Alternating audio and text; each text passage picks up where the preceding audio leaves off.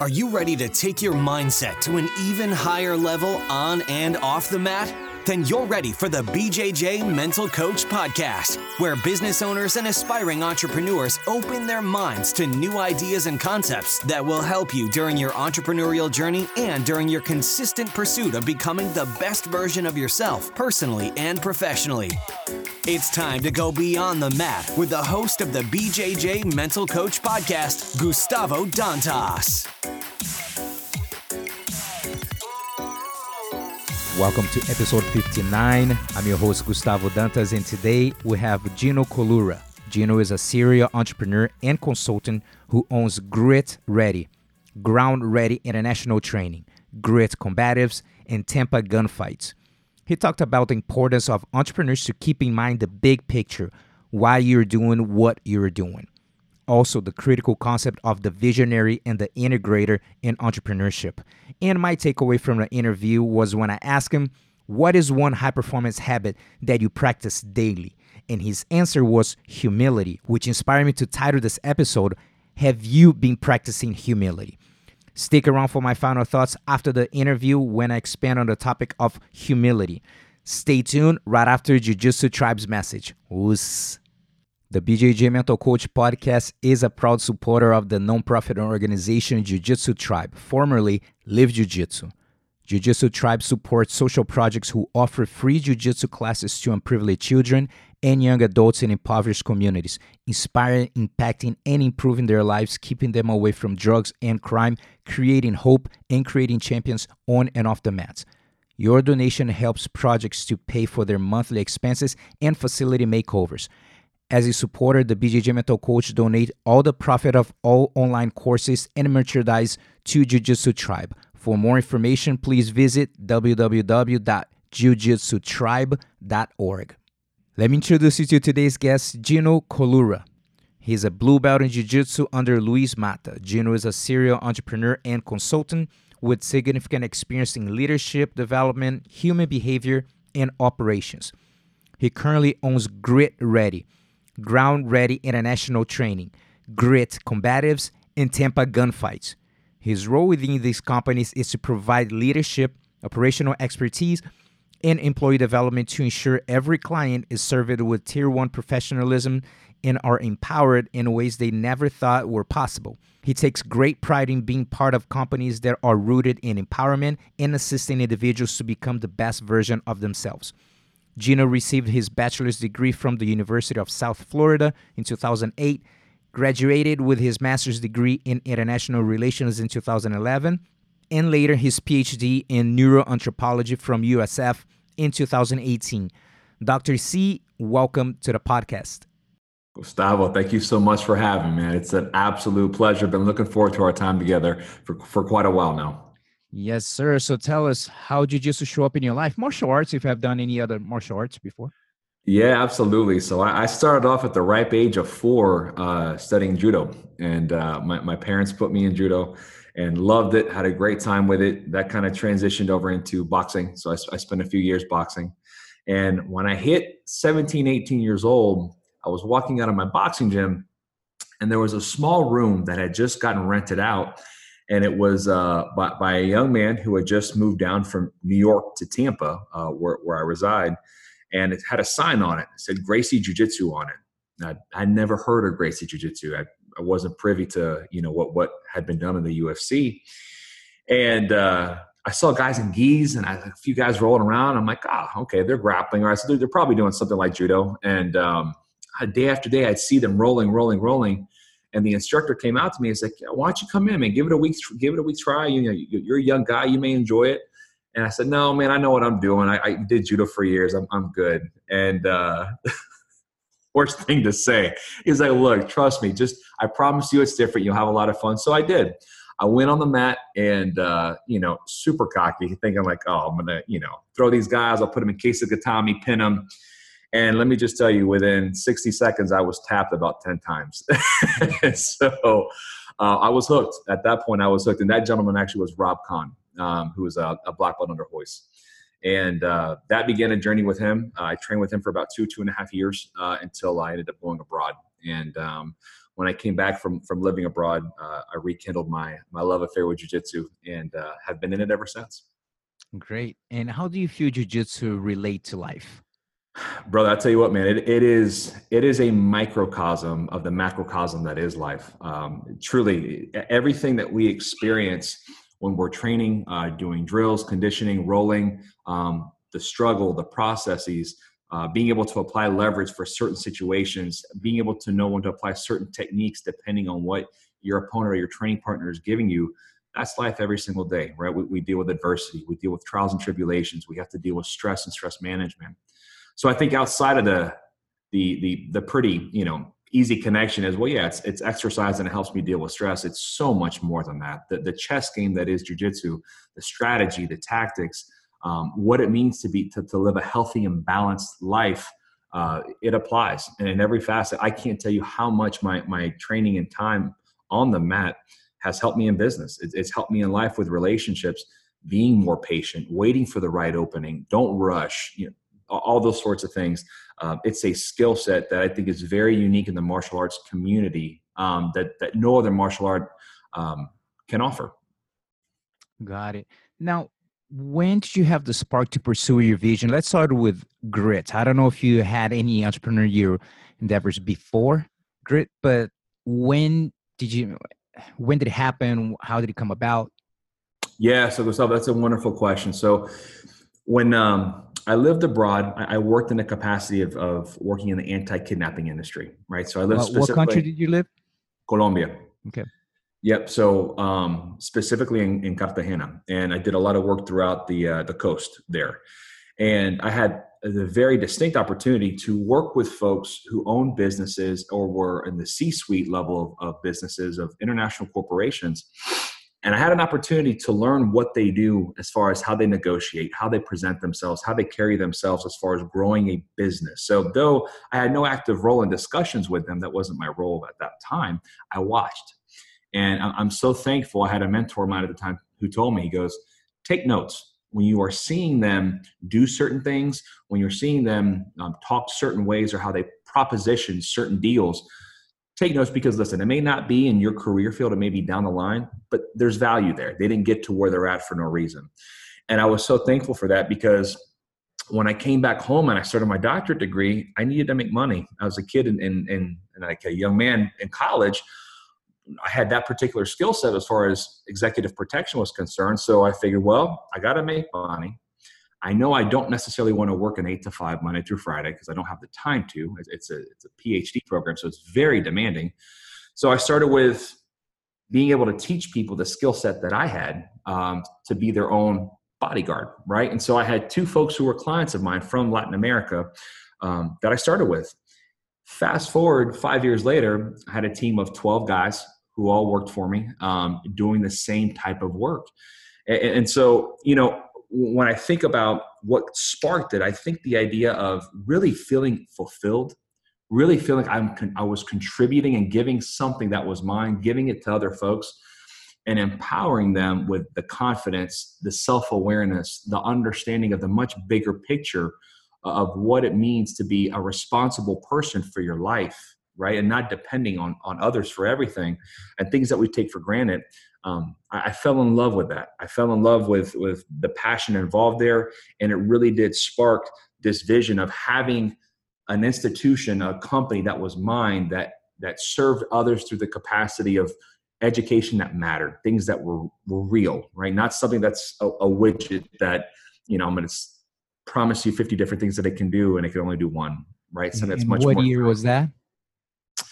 So as far as the year that I started the company? Yes. Let's say okay. That, yeah.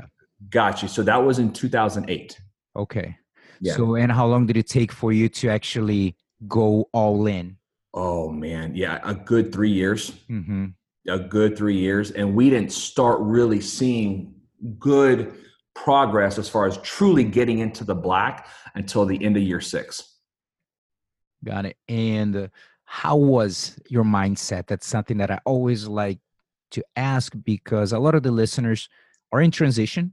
People who maybe were in different position, are in a position right now that they're like not fulfilled and they want to do something else, or even people who are actually able to pull the trigger on something they're pursuing right now. So we do have both. So how was dealing with the mindset of going all in this new venture? How did you deal with some of the, the fears, anxieties that have come along? It's normal. It's scary, man. I mean, there's no getting around that. And this is where jiu-jitsu really helped me. When I think back to taking those baby steps, just to keep pushing, just keep moving. Whatever you do, don't stop, don't quit, don't give up. Anything worth attaining, it's going to require you to go through the fire, so to speak, right? Because when you look at steel and metal, how is it forged? It's forged through fire. So I knew in my mind, I wasn't going through all this work and all this time and dedication just to end up back working for somebody else. Now, there is a very unique bridge that does happen. And to your point, where you're in that transition, that gray area where you have this passion, you have this fire, and you know what you want to do, but you still got to pay the bills, right? You have to do things just to make ends meet. But for me, it was a question of, am I taking the right size bites at the right time, right? And so how do you discern at that moment when you're in the fray itself? How do you know if it's the right time? How do you know if it's the right bite? Well, trial and error, right? Yeah. And it's being open to understanding that you're going to fail. It's going to happen. But the question is, how many times can you get up, knock the dust off, and keep going? And jiu-jitsu is a beautiful conduit. Everybody's going to get tapped. You get tapped multiple times in one day. But what did you learn from it? And can you apply it the next time you roll? It's the same thing in business. And what was some of the biggest entrepreneurial struggles that you faced? Maybe could it be any of your businesses, and what did you learn from it? Man, I will tell you the art of management, right? And particularly management of not just myself, but as my business grew and my team grew. Man, at first it's, I've got an employee. Now I've got 2 employees, now 5 employees, 8 employees. And because they're part of your vision and they're part of that passion, God, you treat them like family. I got you, whatever you need, I'm here for you. And what I learned very quickly was that an element of that is okay. That's good. But you also have to have very clear expectations. You have to have a very clear line of communication. So for me to learn the art form of doing that and understanding that, yes, I want to be someone who can serve as a leader for them, but I'm also the business owner. At the end of the day, that ownership quality and characteristic, never to lose that. And it doesn't mean being pompous or being cocky. Quite the contrary. There are lanes that come along with building the business and bootstrapping. And once you've gotten to the point to where the business is sustainable, and then it goes from sustainable to profitable, that shift that's happening at the same time managing your staff and your employee and their personality types to ultimately push forward the objective of what you're trying to do, which is grow even more. There's a lot to that. And you want to make a point to listen to everybody. You want to make it a point to make sure everyone has a voice, but at the same time, not to lose that facet of you are the owner. You're not their brother. You're not their sister, right? Understand that you're here for a mission and a vision to push things forward. Yeah, this is, I have to say, and this is a very common topic that we had here. I feel that it's probably my struggle too, management, leadership role. In my case, my business being jiu-jitsu, it's, again, it was a cool gig. The next thing became my thing and became a business. And I have a helper that, help out of the class. The next thing is an employee. So I have no instruction or classes on that, so right. I made a lot of mistakes. Of course, I still do, but years ago is to make a lot more. And one thing that it really helped me go after education with that, with books, seminars, and I think absolutely this is crucial. I feel that a lot of people, I would say even that actually for people who are in transition start to look into this right now, but I feel that a lot of entrepreneurs still kind of underestimate a little bit the power of getting your educational leadership and management. No, I agree with you. I think, one of the things that I run into a lot now that I have companies that are sustainable and profitable on their own, I like to offer my time to companies who are up and coming. and to teach them from my mistakes and tell them what not to do, right? And encourage them to do things to be proactive, to get ahead of the curve of what's getting ready to come. And the art of self-knowledge, the art of understanding, truly understanding, because we all talk about it, right? How well do you know yourself, your strengths, your limitations, all that kind of good stuff. And there's plenty of tools and books out there, but to take the time to be very transparent and very clear with yourself, and to know that, all right, is it my passion talking right now, or is it my reality of the actual skill set, education, understanding that I have of what it takes to do this thing, that the management and the leadership side, on top of being the visionary, right? On top of being the person that has this long-term plan and the pieces that are needed. And more often than not, it helps to have somebody who's on the integration side, right? So you have the visionary and you have the integrator. And more often than not, that integrator lives in that space of making sure departments are cohesive, that team members are cohesive, because they've studied it for years. They've become experts at it and aren't necessarily the visionaries and the founders of the company itself. Yeah, and this is something that I struggle to until exactly everything you just said, of understanding myself, that my weakness and my strength, but especially with the visionary and the integrator. That's something, the concept that I heard, that I heard about years ago, and I started to at least understand. I'm like, oh, okay, I now understand where I'm at. Right. And I know that I land more on the side of the visionary, and try to find people who are going to work with me to get the integrator. My wife, it's an incredible integrator for me. So having that teamwork, if we work with, family and, or maybe a spouse or something, and having that is great. So she is an incredible help, because I'm a visionary, trying to ideas and want to do like everything at the same time, and try not to lose focus. I have an idea, I want to execute, and she helps me to stay grounded and executing on the idea also, which is super important, because I know that it's not one of my main strengths. But I was listening to an interview once. I can't remember. I'm gonna try to find online again, because I don't know if he was the president of the Golden State Warriors. I don't know exactly who he was. I was just I just put on YouTube. Sometimes I just put random stuff, and I was looking for sports management. I just hear like people talking about sports management. So led to one of the programs, one a grad program about sports management. Like, oh, let me hear about these guys. That sounds interesting. And that's one of the guys that I think he did his sports management there in this nice college. And they're asking what was his job at the Golden State. And he said, I only do two things. One is I'm the visionarian, and then number two, it's I find the people to execute on my vision. And it's so basic, but it made such an impact on me. I was like, oh my God, that it's like so basic. For some people, it'd be like, well, there's nothing to do. For me, how my brain works, it's like, that's exactly what I need to work on, finding the team to execute on this vision, since especially as the business grow, you need more people. Absolutely. Finding the exact one. So how you see that, like, as you get more employees, how you look for the integrators and so forth?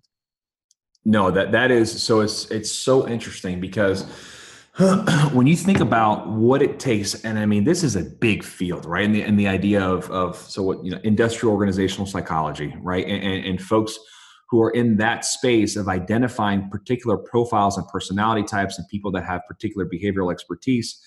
And there's inventories and assessments and, different types of things that people can take to judge their personality and how effective they are in organizations. What I have found particularly helpful for me when I'm looking at who it is that I want to invest my time in, and in return have them invest their time, and myself, the team, the company, the vision, the mission, I think it really boils down to two main things for me. It's communication, right? I want to be able to understand how well they can communicate their ideas, how well they can communicate concerns. That is one of the largest things that I see. A lot of folks, that whether it's intimidation or they feel it's a cultural nuance where they don't want to overstep the line and not offer, right, what it is, any concerns they may have, that is such a potential roadblock. Because when you think about the kind of relationship you want to have with your team, discussion should be at the level of dialogue. We should be able to have a productive discussion, right? Regardless, it doesn't matter if I'm the CEO, if I'm the janitor, it doesn't matter. If you're part of the team, you're part of the team, right? But for me, when I'm looking at the kind of folks to be around outside of the content expertise based off, what's on paper, right?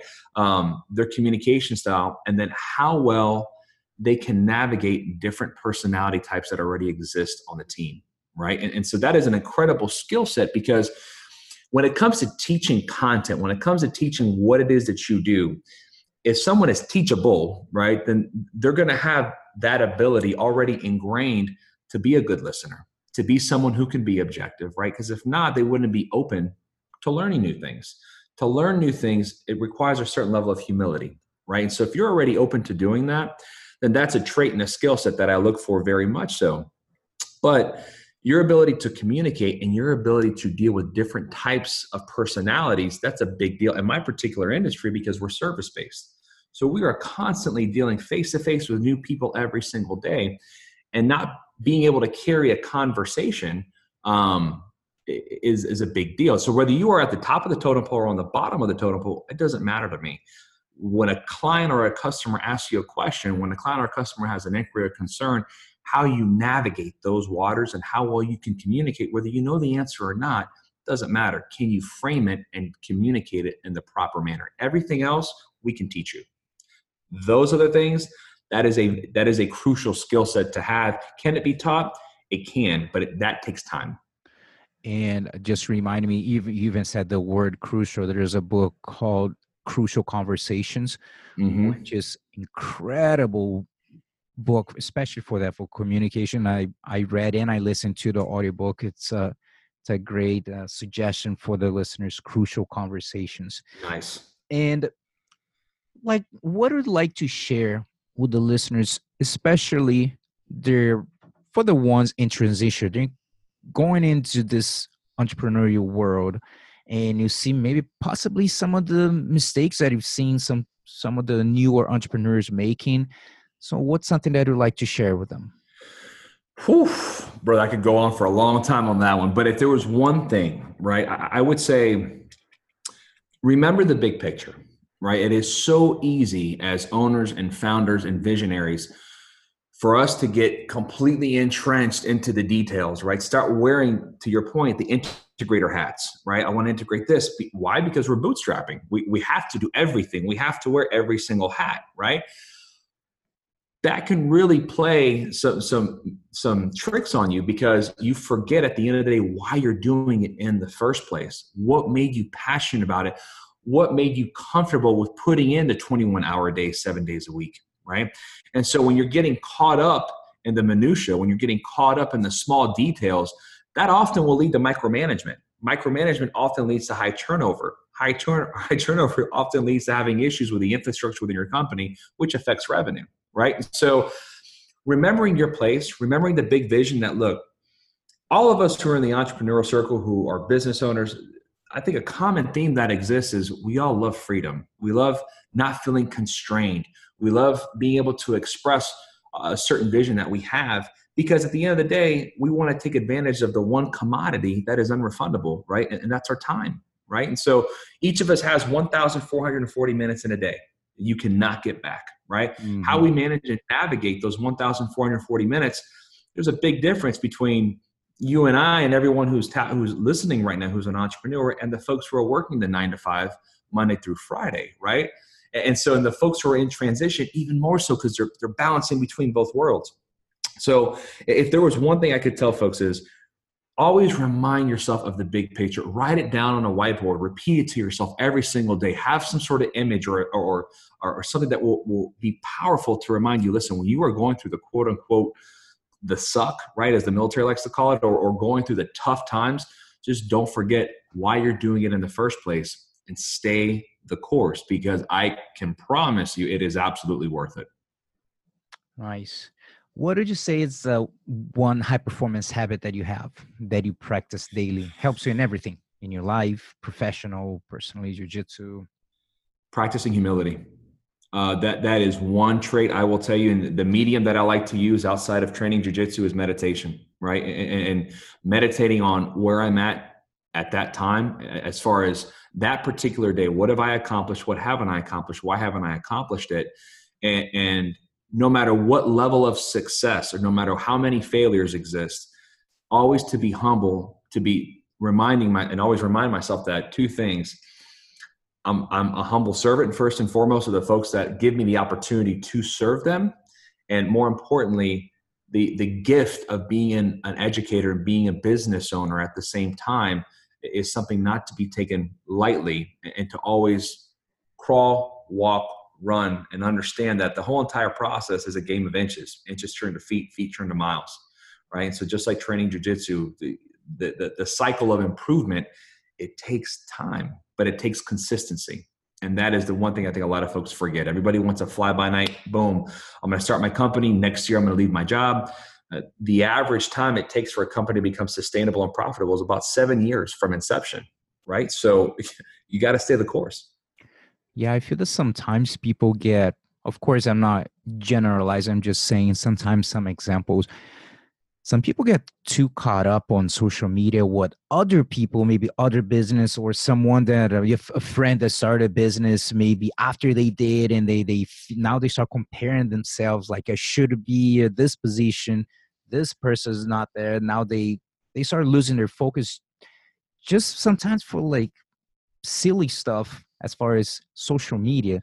Do you notice that, like how some people end up? Oh, Gustavo, I see it all the time, brother. Yeah, all the time, brother. I mean, the power that is social media, it's incredible, right? Because going back to what we were talking about before, remembering the big picture, that we're all human beings, right? And we thirst for interaction, we thirst for social validation and credibility. And when we constantly compare ourselves, and it's such a cliche thing, people always say, don't compare yourself to others, only compare yourself to you. But when you're looking at why we put so much value on what other people are doing, because we're looking at it like it's a race. Well, if they can do it, then I can do it, but they must know something that I don't because they're doing this and I'm not doing that. It is the most unproductive thing any of us could ever do, right? Because people always forget that there's a filter that folks put things through on social media as well.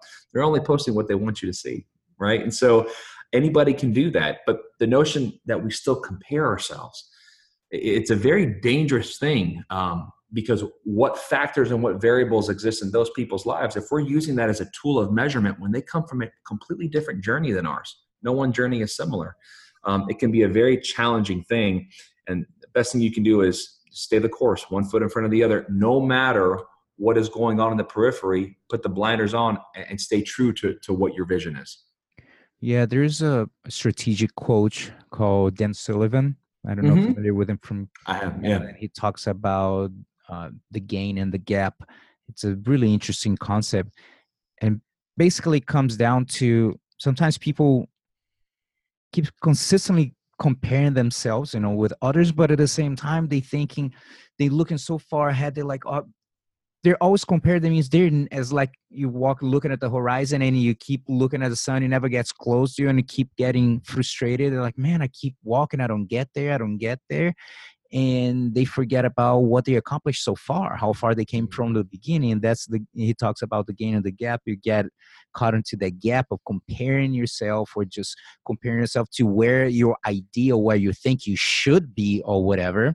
And you get stuck in that, and you're just going to be chasing happiness and fulfillment for the rest of your life instead of focusing on the gain of like day one to now. I use this concept with my students all the time, especially the fundamentals class.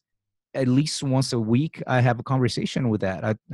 And I was telling them, don't compare yourself to other students. Each one have their own journey.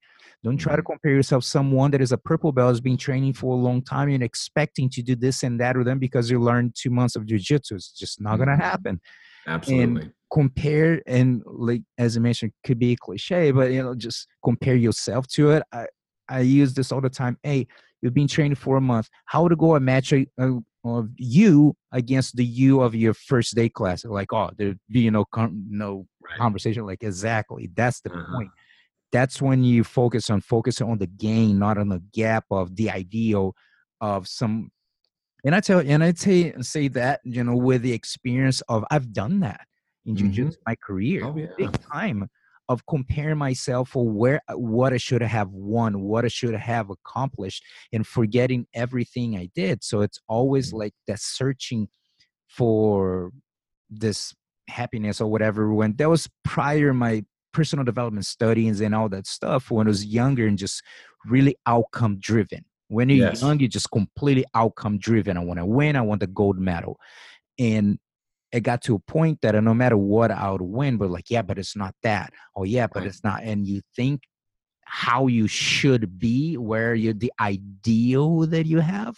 Mm-hmm. And I got stuck in on a gap for a long time. So I tell them, like, I'm far from being perfect. I'm just saying that I've done that. So I'm just suggesting you not to do that. And I mentioned to them, I'm mentioned to you jujitsu for you not to compare, just compare yourself from your day one in jujitsu, but pay attention how often you do that in your life.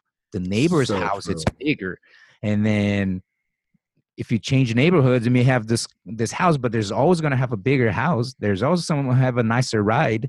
So That's you're right. always going to be unhappy if you're stuck in a gap, No, so what's really interesting about that, Gustavo, is that, when we think about our education system, right, and how we judge and measure success, student success, things that are ingrained in kids at a very young age, right? There's a metric, A, B, C, D, F, right? And there's a numerical value that's associated with that letter. So when you take that and you look at, okay, so I got a 95, an 88, a 76, whatever the case is, there's that outcome, the ultimate outcome. That's what kids, when they're being told, get good grades, you're shooting for a number, right? Well, in business, when we're measuring our outcomes and our successes, what are we looking at? Our P&Ls, right? We're looking at, wow, so I got to hit this number because this is the goal that I need to make sure that I'm at least either breaking even or I'm becoming very profitable. So that process, we forget about the process. Everybody wants to think outcome. And to your point, you're constantly searching, right, for that outcome, completely forgetting about where you started to where you are. And that process, the steps involved in the process, that's where the good stuff is of success, because it's all in the journey, right? And I know, golly, man, especially when you're first starting out and you have your first employee or your first few employees, you're like, oh my gosh, am I going to make payroll? Oh my gosh, am I going to be able to do this and buy that and pull this? That is a very stressful thing. And it is such a hard thing for a visionary to have to experience, because you know what you want it to look like.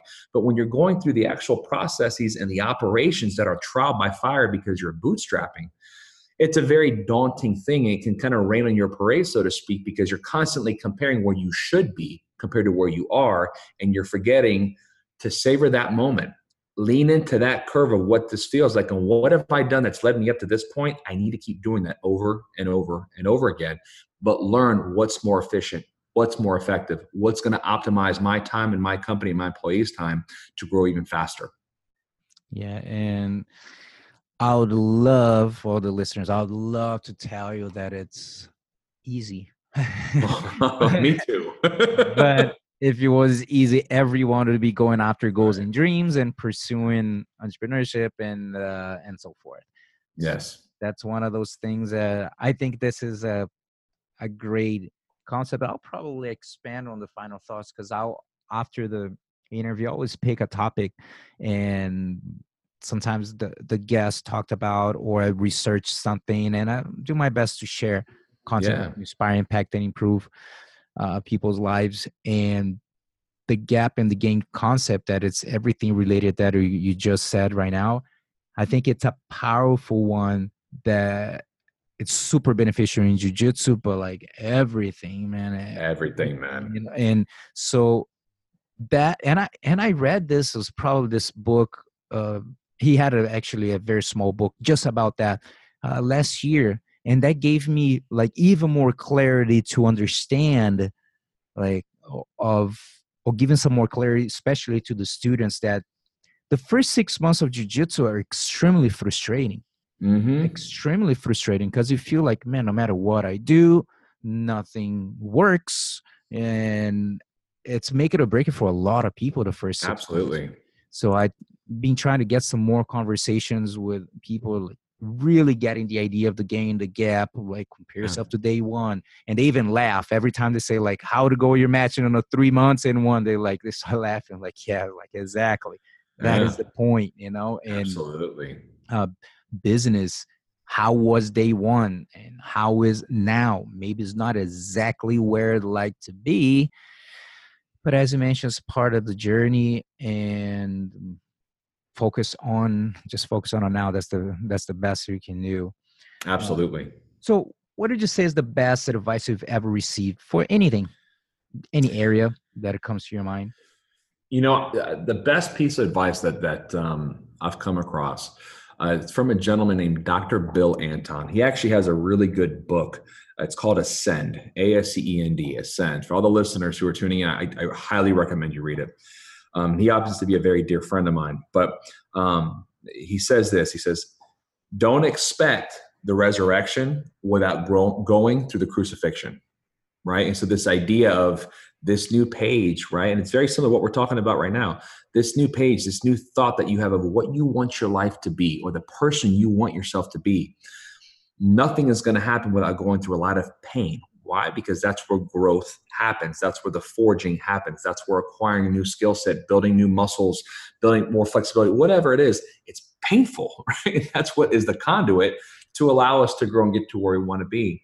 So it's always remembering, okay, so if I have a new vision, that's great. So what is it going to take to make that vision a reality, right? And if that vision is a new resurrection, well, there's going to be another crucifixion that comes along with it. That's going to be very daunting. And I may have learned a lot of lessons along the way, but it's always going to present new challenges, right? And so being comfortable with the uncomfortable, and again, practicing humility. No matter how many times build a business, sell a business, it doesn't matter. There's always going to be new variables. There's always going to be new interactions. There's always going to be new challenges. And not to get ahead of myself, right, or other folks who are peers of mine, and encouraging them to do the same. Walk with one foot in front of the other, baby steps. Don't take the 3 to 5 foot strides, because you're going to miss a lot along the way, and eventually you're going to lose balance. Yeah, I love that you brought it up again, the humility, because I feel that it's a word that I started to bring more often to my vocabulary as a years ago, being an entrepreneur and so forth. Since I opened my academy officially in 2012, but I've been hustling, doing my thing, teaching, promoting events, Yeah. for a while. But as far as my academy, since 2012, and I think since then, every year is just getting more used to I like to call it too, the humble pill, just got to take and swallow, sometimes dry. Yeah. And it's Yes. like, ouch. Yes. But I think I feel that it's a word that started to become more often. I think I started putting on, like, of course, everyone was like, humility, yeah, I know. But I'm saying actually put more thought into the word Yes. humility. That's a different thing. And I feel that probably in the past, like 7 years, every year, this word has been growing more and more to me. And I think for the listeners, my suggestion, even if, like, say we're talking about humility, but think about what is the word for you. What is the Mhm. word that every year started to get more and more meaningful to you? Another Mhm. word that probably 2010 I started to put more, and actually it was because of the 4-hour work week. A Oh word yeah. that I started to use, to delegate. We're like, Yeah. what delegate? Yeah, I know what delegate is. Yeah. But like, until you stop to really reflect on what it involves. So since then, I don't think I ever like really put thought to it. Like, no, I know what it means, but I didn't put thought. So my suggestion to people is to think about a word that's going to really help in your journey. Besides humility, what's another interesting, I just mentioned like two, what's another word that you think that you've been putting more thought into your journey? Absolutely. So this is a great one. Confidence, Mm. right? But when you really break down what from a Latin root word perspective, right? Confidence means confide, right? Means with faith, but with faith within yourself, right? And so, and again, you combine that with humility, Mm-hmm. being humble, but at the same time having faith and having belief that the level of consciousness, the level of awareness that got you exactly to where you're at today, right? With all the adversities and challenges that were experienced in your past, if it got you to where you are today, imagine if you really tap into understanding how it operates, where it's going to get you 2 years from now, 3 years from now, 5 years from now, and constantly reminding yourself of that. I didn't get to this point by being a slouch. I didn't get to this point because I'm not capable and I'm not able. I am very much capable and able, but I also have to accept and with open arms the adversities that are going to challenge me, but have the faith in myself that I'll be able to overcome them. It's the same thing. I think about this all the time when rolling and training. How many times do you get tapped over and over and over again? And to stay the course with, that's okay. Each time I tap, it's a learning opportunity. It's a learning opportunity. It's going to ultimately forge me to be a better jujitsu player, right? And so each point of adversity that comes my way in business, I look at it and we're, whether it's rare, but it does happen, right? It's things that are like lawsuits, right? Or an upset customer or whatever the case is. It is such a wonderful opportunity because having confidence and knowing that no matter what it is, I'm going to figure it out. We'll figure it out, right? That is invaluable. And I see so many folks because of social media, because of comparisons, or because they go so hard, right? I mean, really put pedal to the metal, they burn themselves out. And once you get to that point of burnout, you become very fragile and you become very frail. And any point of adversity, you get to a point where you're just sick of it. Your cup is overfilled with negativity and all this stuff that's going wrong because that's what we're dwelling on. So to have the capacity to know yourself well, know when it's too much, and know when to press the brake, right? It's a marathon, not a sprint. And everybody wants to sprint to the finish line because they want to be successful, right? Well, success is something truly, again, it's in the process. So take your time with the process. I love that. And how about, I mentioned this in, I don't know, a few podcasts ago, or even when I was talking about with my final thoughts. During my personal development journey and stuff, I mentioned at one point that I felt like I was, if for the listeners, imagine like if you're a train, like what kind of train you be? Mine was, I put in my head that it was a bullet train, that I just like, I go fast. Okay. Yeah. But I felt like for the longest time, this is me analyzing now. We're recording this in 2019, right? So I already had this realization years ago. Probably this is 2013 or so. And I felt like I was a bullet train with an irresponsible conductor. You know what I mean? It's just like you just blast through. You just you just go fast, not stopping in any stations. Or if we do stop, it's like, okay, gotta go, next. And then I decided I ingrained in my head that no, I can be a bullet train, but with a responsible conductor. And I understand that I go fast, but I can stop and they say to smell the roses and enjoy the process and enjoy the wins and so forth. And as I develop more and more, and now this is I have to say, 2019. So yeah, I think it was last year, probably beginner last year. I started to evolve this more, and I decided that I want to be a regular train with a responsible conductor. However, I can activate my bullet speed when I want to. Right. So I do my thing. I do consistent. I'm doing, and there's times that you got to crank it up because it's crunch time. It is what it is. You got to, there's crunch time. And then I pick up my speed. But when I have to slow down, I'll slow down. And I think this is it's just a good metaphor or something. I don't know, for people to think, if you just grinding nonstop right now, when family and time for yourself, whatever that is, whatever the smell the roses mean to you, if that means time with the family, vacation for yourself, for you to just chill, whatever the stopping at stations mean, just make sure that and whatever kind of train you think you'd like to be, just make sure that you're a responsible conductor so you can stop in each one, take your time, and then move on. Gustavo, it's so interesting. And I love that analogy because, if you think of, especially in the West, right, culturally, we have this idea, right? And I think the younger entrepreneur culture is tapping out of this, but that more is better, right? The more hours you put in, the more grind, the more hustle you're going to get to where you want to be. And that's not always true, right? It's the old homage of, train smarter, not harder, right? It's the same thing. Work smarter, don't work harder. But if you think of stopping to smell the roses, enjoy the process, right? But be effective with your time. But what does effectiveness actually mean? What are those dots? Is it a question of productivity? Is it a question of revenue? Is it a question of new ideas that are being spun? What hat are you wearing with the company that particular time?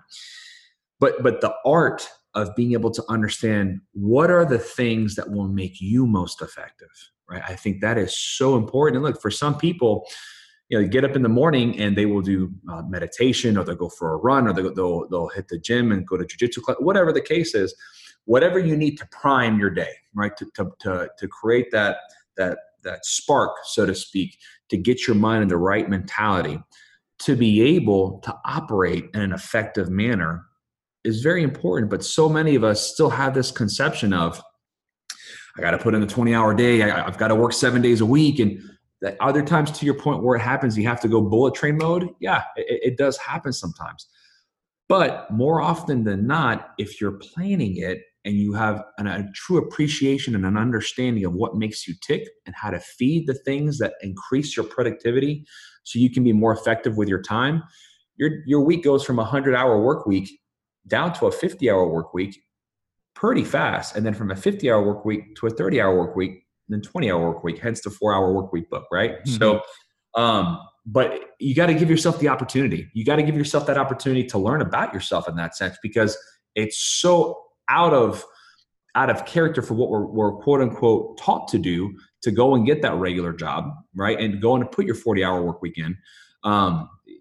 There's a bit of self-study that's involved, and there's a lot of great resources that are out there, but no one person is the same. So you really have to give yourself the opportunity to figure out what works for you. So what you just said about the opportunity to figure it out, well, the way that I figured out was through personal development, a lot of therapy, psychotherapy, and so forth. So for all the listeners, the same way that it helped me, it can help you, because maybe you don't even understand why you have a specific behavior. You know what I mean? I was able to trace a very strong pattern through this process. I grew up with a single mom raising with 2 boys with no child support, right? So when you're growing up, there's a good chance that we're going to either adopt or rebel against our parents' patterns, or whoever you grew up with, the good and the not so good ones. Mm-hmm. I grew up just seeing my mom with the one speed, 2 jobs, doing whatever. Right. Like, she didn't have any time to enjoy, like, to smell the roses or whatever. She like, ain't got no time for that. It's just, I gotta grind. I got 2 kids feed. So for years, I was completely unconscious about that. And I was in the same mode. And anytime, the main reason that I wouldn't stop is because I would feel guilty that I'm not supposed to be taking breaks. That's real, man. Yeah. And I would be like, at home, like, I'm relaxing, I'm feeling bad, I'm slacking. Mm-hmm. So this is one of the things too. There's some beliefs that you're able to reprogram in your mind, and this is one of them. But at the same time, there's some patterns that you learn how to become conscious about. Maybe they're going to be with you for the rest of your life, but you become more conscious. So I still do. Sometimes I'm relaxing, and my pattern like kicks in. My workaholic pattern kicks in big time. Yes. And I need to catch myself. I need to be conscious enough to like, got it, chill. That's okay. Yes. You know? Yes. So it's not like it's gone and it's like, hallelujah, I'm fixed. You know, I just became more conscious of my patterns. And that's my suggestion for everyone. If you do feel that you struggle a little bit with being a workaholic and you feel guilty and bad when you're not working, maybe try to trace this. Where is this coming from? If that means looking for professional help, look for professional help. I got one point in my life that there's so much that books and audiobooks can do for you. There's one point that it's okay to ask for professional help. And I did. So I was able to start tracing out, and I'm still do. I mean, will be 45 this year. Still got so much to learn in life. So I Yeah. still consistently investigating my patterns so I can become more conscious. And I think people sometimes they I don't know if, what do you think? Do you feel sometimes people feel embarrassed to look for professional help, especially Oh man. in like psychologists? I love doing, I do couples therapy with my wife. I mean, I It's love therapy. phenomenal. Yeah, no, it is absolutely a phenomenal tool. And I will tell you, when I look back at and so you mentioned patterns, right? And it's there's a concept, and it parallels exactly what you're saying, or what they call mental models, right? What are the mental models that are learned at a very young age that, though we consciously make decisions not to follow those models, subconsciously they're still there, right? Mhm. And so we may not even know it, we may not even think about it, and it just kind of kicks in and takes over, right? A Yep. certain way of thinking, a certain way of reacting, responding. And so when we go back to having an awareness of ourselves, giving ourselves the opportunity to be aware, we can take a step back and recognize all the different mental models that are in play, because we are creatures of habit. The brain does not like ambiguity. It translates ambiguity into danger. So if it's something, right, that it doesn't know what to do, or it's new, or it's kind of scary, it's going to pull back, and you're going to fall back to your default, which are those mental models. But to recognize that that's happening, that gap that exists between the stimulus and the response, and which model you're going to choose to go down, that's a conscious choice and a decision. And it does take a very profound level of self-awareness to do that, Mhm. which you've got to have training. You've got to talk to somebody to do that. I will tell you, when my two times in my life where I've had and gone and talked to a professional, with dealing with life's adversities, and I openly tell folks, do that. It is so beneficial. It is so helpful, but there is still the stigma that exists, and it's a shame, because it can be some of the most beneficial moments in your life where you can really be introspective, and you have someone who is not directly involved with your life. They can take a step back and kind of point you into the right direction, and kind of show you the road signs that are right in front of you, and help you decipher what it actually means. And one thing too, it's exhausting. It's Oh, exhausting yes, work it is. because it's daily, it's Oh, 24/7. You know yes. what I'm saying? And that's something that I don't care if you're going to go to psychology, you're going to go to retreat, you're going to do whatever you're going to do. Yeah. Nothing's going to be, oh, I'm fixed now. I don't have to do anything else. I'm good. I wish. Doesn't work Yeah, that way. there's no such a thing, and it's No. exhausting. And when I Yeah. look back from the time that I've been involved with all this personal development per se, I see how much I have improved, but at the same time exciting that I'm like, man, I got so much to learn still about myself, of how to deal with my patterns, and be able to recognize faster when the Mhm. pattern kick in, like, hey, we're about to say, Oh, yeah. you catch yourself in, and that the process of emotional maturity, that's the part of the journey. It is. It really is, man. And it never stops, brother. I mean, to your point, it's not a quick fix, and nor should it be, right? I mean, we have, all of us as humans, we have a very brief amount of time, right, on this earth, right? And so what we do with that time, and how we take advantage of just learning about ourselves and everything that goes into the recipe that makes each and every one of us so unique and so different, to give yourself that opportunity to explore that, and to be patient with yourself, and to be understanding, which more often than not, what you will learn and what you can learn without yourself, or within yourself, gives you such a leg up. And if you want to frame it, business competition or other people that you interact with who have not done that, because the level of confidence you have, because you know who you are, you're getting more in tune with who you are and what makes you tick and why you respond the way that you do. So many folks don't do that, and it is such a shame, because it's one of life's treasures, right? And it can be amazing for you, right? So it's a vital thing. It's paramount. I really truly wish more people would do that, um, because there's such value in it, and to the experience within the human condition, that a lot of folks unfortunately never get to experience. And Exactly. Some people go through their whole lives that they don't. But here's the thing: there's so many clues along the line for us to do that. I like to say this as an example because in the mid 2000s, I went through a divorce, Mm-hmm. and my emotional maturity level, of course, compared to now, whatever was 15 years ago, of course, there's no comparison. I have my uh, conscious, just I would say I was unconscious. Period. I wasn't even aware of the concept of self-awareness, Yeah. and I would say that I didn't learn anything from my marriage back then when that happened. I was still in blaming mode, not taking responsibility.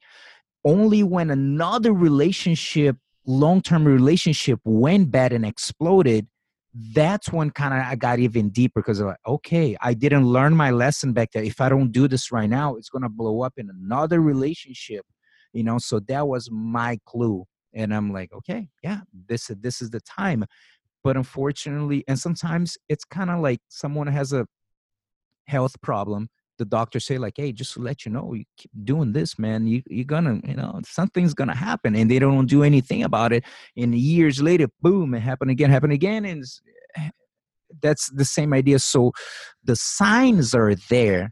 It's just a matter like, again, comes back to humility to accept that let's reevaluate exactly what happened here, man. It is so true, man. And if you think of, I mean, a prime example, right? Going back to social media, we live in a time where narcissistic behavior, egocentric behavior, right? It's a me show, right? Because everybody has their own profiles, everybody wants to get likes, everybody wants to get followers, everybody wants to be an influencer, yada yada yada yada. But this idea of it's all about me, and I know what's right, I know the best answer. I mean, how talk about egomaniacs, right? I mean, and it is everywhere, everywhere, everywhere. Particularly when we start judging and comparing ourselves to other people, and they have this and I don't have that, but they're doing this. You slice it however you want, but we're constantly trying to make these connections to make sense of our environment because that's how this thing's it's wired. It's wired to make sense of things as quickly as possible to be able to discern what's safe and what's danger, right? So socially, what is socially dangerous, what is socially safe to maintain social credibility, because we are very much social creatures. When we think about what all of that means for us in the big scheme of life and being able to understand that, look, you're pursuing these thoughts, you're pursuing this concept that you think you know it all, when this entire time you have had tremendous immediate feedback from other folks and within yourself to tell you that you don't. But here's the other thing, that's okay. And you have to accept that that's okay. That's the first step, right? I mean, accept that I don't know.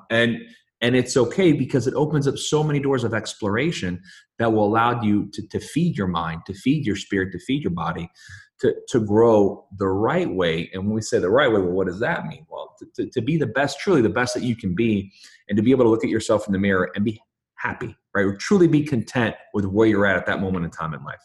Yeah. So I know that you don't have any regrets in life. You're in a position that you had in your life because of all the choices that you made in your life. Now, if you have to have a conversation with the younger Gino when he was starting grit, and you Mm-hmm. could give him just one tip, like, hey, I'm like 10 years ahead or whatever. Throughout this journey here, I noticed this. What is one little thing that you to tell him?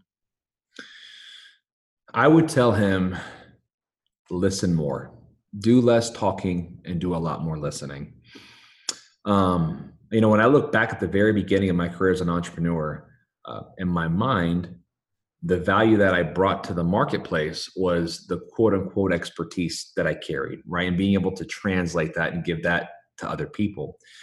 But there were so many clues, there were so many discussions, so many conversations of people much older, wiser, and seasoned than I was. And I did not that I didn't listen, I didn't hear them. Right. I didn't apply what they were saying to my life because I thought I had it all figured out. I mean, no, That's I when the got this. humility comes back in, right? That's exactly right. And so a few times after I was dropped flat on my butt because of decisions that I made, I couldn't blame anybody else. But did I play the blame game? Absolutely, I did. Right. I didn't own it. right? And so being able to go back and look at my younger self and say, really take your time and hear what is being told to you and recognize the signs along the way. Because honestly, Gustavo, I think I probably could have saved myself 3 or 4 years worth of time, right, to get the business to where it's at now. But because of my own ego, right, but because of me thinking that I had all the answers, I lost that, right? And I thought I was being humble. I thought I was listening, right? But I wasn't. I wasn't, right? I hear you loud and clear. I know what you mean. So what is a book that made a big impact on you and could want to share with me? Yeah, no, that's a great one, man. So I read this same book every single year and have since I was 13 years old. And I'm sure other folks have read it who are tuning in. So the Book of Five Rings, right, from Musashi. But one particular chapter, right, which is the Book of Void. There's water, fire, wind, all that kind of good stuff. But the Book of Void is a particular chapter that for me, I learn more than a few things every single time that I read it every year that goes by. And in particular, it really does align with being mindful, with understanding that it's okay to be still.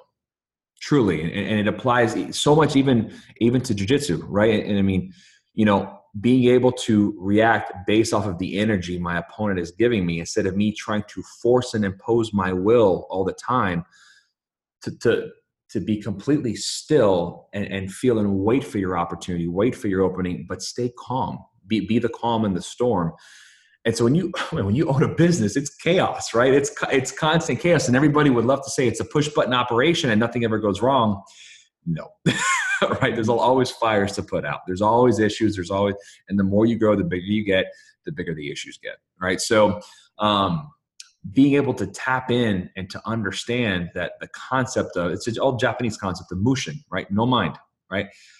Being able to suspend all my thoughts, all my prejudices, all my the things that I hold near and dear to me, right, which create biases, to be able to get to a point, which I'm always still working on, to suspend all of it and really listen by having that void in my mind and having it carry through meditation, through training into every aspect of my life. I would say that particular book and that chapter always serves as a reminder and a guide. Great. Now getting close to the end of the interview. So if you're listening to the podcast for the first time, usually after, as I mentioned already, I create some content to inspire, impact, and improve your life in some way. So we've been talking about some really cool stuff. There's a lot of stuff for me. So this is probably not going to be an easy one, which means when it's not an easy one, that's good because I research more and I learn more. I like even we talk a little bit about the gap and the gain, the topic of humility. It's really strong too. So I'll put some more thought to it. And that's something that people don't know. I mean, because it takes about probably the audio. It varies. It will be from like 6 to 12 minutes, maybe. Yeah. Man, that can take me days to make the 6, 7. And I read books to make this audio of 6, 7 minutes. You know what I mean? Yeah. Because I want to make sure that if I'm going to open my mouth and to share content with people, I want something that is going to impact, that it's going to make it. If I don't have any idea, be like, sorry guys, this time there's no audio. I'm not going to just bullshit people. Right. You know what I mean? I want to make sure that if I want to provide content, I will do my best to prepare for it, study, and get something, expand even more on something that we talked about. So what are you currently excited about? What's going on? Man, so, with one of my companies, we're getting ready, and man, what an education process. So we're getting ready to kick off a franchise model. And I know nothing about, Tampa Gunfights. Okay. So that is, for the listeners, it's www.tampagunfights.com. Our model is very cool in the sense that most people, they go into an average gun range, right? It's a one-way gun range. You're shooting at a paper target, right? Our model is a two-way gun range. So you're actually shooting at other people, but you're using non-lethal ammunition, right? And so the ammunition itself, it's been around, this technology's been around since the late 80s. It's been used by the special operations community and SWAT teams for quite a while, but it just became available in the civilian market. And so we were one of the first to capture that and take it to the civilian market in Florida. But it's this ability to really practice, train, and condition yourself to utilize different sorts of tactics and strategies to be in scenario-based training environments where you're using real guns that have been converted to only shoot non-lethal ammunition. The projectile is plastic with liquid colored detergent in it. So think paintball, but it's still being propelled by gunpowder. So you still have a regular magazine. You still have the same type of malfunction issues, sight picture, sight alignment, all the fundamentals that go into shooting and tactics and that sort of thing. But we're taking that model and we are going through the process of expanding into different cities. So I'm really excited about it. I'm also admittedly nervous about it as well. It's new territory, right? So, but incredibly privileged to have the opportunity to dive into that space because it's such an incredible learning opportunity. Awesome, man. Man, it was a great interview. Thank you so much. My pleasure. I really appreciate Absolutely. it. It was a great time. Thank you, Gustavo. No, this is wonderful, and it's such a privilege to share this time with you and have such fruitful discussion. I mean, you've got a lot of experience behind you, man. It's always great to talk to seasoned entrepreneurs who've been in the game for a while, and they know how it goes. Yes, sir. Thank you so much. And for all the listeners, stick around for my final thoughts. Oos. Let me share with you my final thoughts from the interview with Gino Collura. If you're listening just to the final thoughts, besides being a blue belt in jiu-jitsu with a PhD in neuroanthropology, he currently owns Grit Ready, Ground Ready International Training, Grit Combatives, and Tampa Gunfights. He talked about the importance of entrepreneurs to keep in mind the big picture, why you're doing what you're doing. Also, the critical concept of the visionary and the integrator in entrepreneurship. And my takeaway from the interview was when I asked him, what is one high-performance habit that you practice daily? His answer was humility, which inspired me to title this episode, Have You Been Practicing Humility? There are tons of different ways in different areas of your life that you can practice humility, and Gino talked more specifically humility in entrepreneurship. He said, quote, crawl, walk, run. People must understand that the whole process is a game of inches. Inches turn into feet, and feet turn into miles. Like jiu-jitsu, the cycle of improvement takes time, consistency, and often people forget about this. They want the results now. It takes 7 years for a company to become sustainable and profitable, unquote. It takes humility to accept that everything and everyone has their own time. And as I mentioned during the interview, very often people get caught up on comparing their journey with someone else's, and that is a lose-lose game. I want to share a topic that I mentioned to you and Gino during the interview, the gap and the gain concept by the strategic coach, Dan Sullivan. The concept will help you to stay grounded and humble during whatever growing process you're going through. It could be in business, jiu-jitsu, or any other skill that you're learning or developing. Dan Sullivan has been coaching entrepreneurs since 1974. If you'd like to know more about him, visit www.strategiccoach.com. And during his career, he has encountered thousands of entrepreneurs who have accomplished incredible goals, have been on the top of their game, and they still feel miserable. But how could that happen? Well, according to him, we all have a mechanism in our brain called the ideal. It relates to the time ahead of us. So when we picture the future for ourselves, we sort of have an ideal of how things will look. Having an ideal in mind is not a bad thing. To succeed, you need to have a vision of what you're working towards. The future idea is a great motivator. However, it's a terrible measuring stick. If you fixate on it and compare your progress to where you should be, but you're not there yet, you will feel regular disappointment and frustration daily, especially when you see others accomplishing what you're striving for. In this situation, you're getting caught in the gap, which is negative. You might be putting your focus on the gap, the space in between your achievements so far and the ideal you had pictured. So you end up having the feeling that you're failing and the frustration is consistent. Now, here's the thing. You motivate yourself looking forward.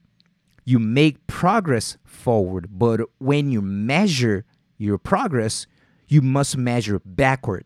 What does that mean? When you reach a certain level of achievement and you want to measure your progress, compare to where you started, and you will see how far you came, which is the gain, the positive. It will keep you grounded and humble instead of comparing to where you think you should be. I mentioned during the interview that I have this conversation of the gap and the gain with the white belts at my school often. They have this ideal of how they should be rolling based on how long they have been training. Then they start to compare themselves with other students, which most of the time it will lead to frustration. And I mentioned to them, how would a match with you now go against the first class you? Who would get the best of it? They always laugh because they know there's no comparison. So if you're consistently comparing yourself to others or consistently measuring yourself to this ideal that you haven't reached, you will always be frustrated and stuck in the gap. Now, if you measure your progress backwards based on where you started, focusing on the gain, not on the gap, it will give you internal peace and acceptance that humility, it's a crucial part of any process. And comparing yourself to others is a lose-lose game. Everything and everyone has their own time, and you have yours. Now, how have you been measuring your business progress? Forward or backward? Have you been in the gap or the gain? If you are in the gain, great job, keep it up. Now, if you're honest to yourself and you recognize that you have been stuck in the gap, be humble enough to accept that the whole process is a game of inches. Inches turning to feet and feet turning to miles, as Gino said. So crawl, walk, run, then measure backward. Oos. We're glad you were able to join us for this episode of the BJJ Mental Coach Podcast, but the lesson doesn't end here. Watch the videos and download the audio of the 10 mental mistakes BJJ competitors make and how to avoid them for free when you subscribe to the BJJMentalCoach.com. Don't miss the chance to find out what might be holding you back from being your best self on and off the mat. That's the BJJMentalCoach.com.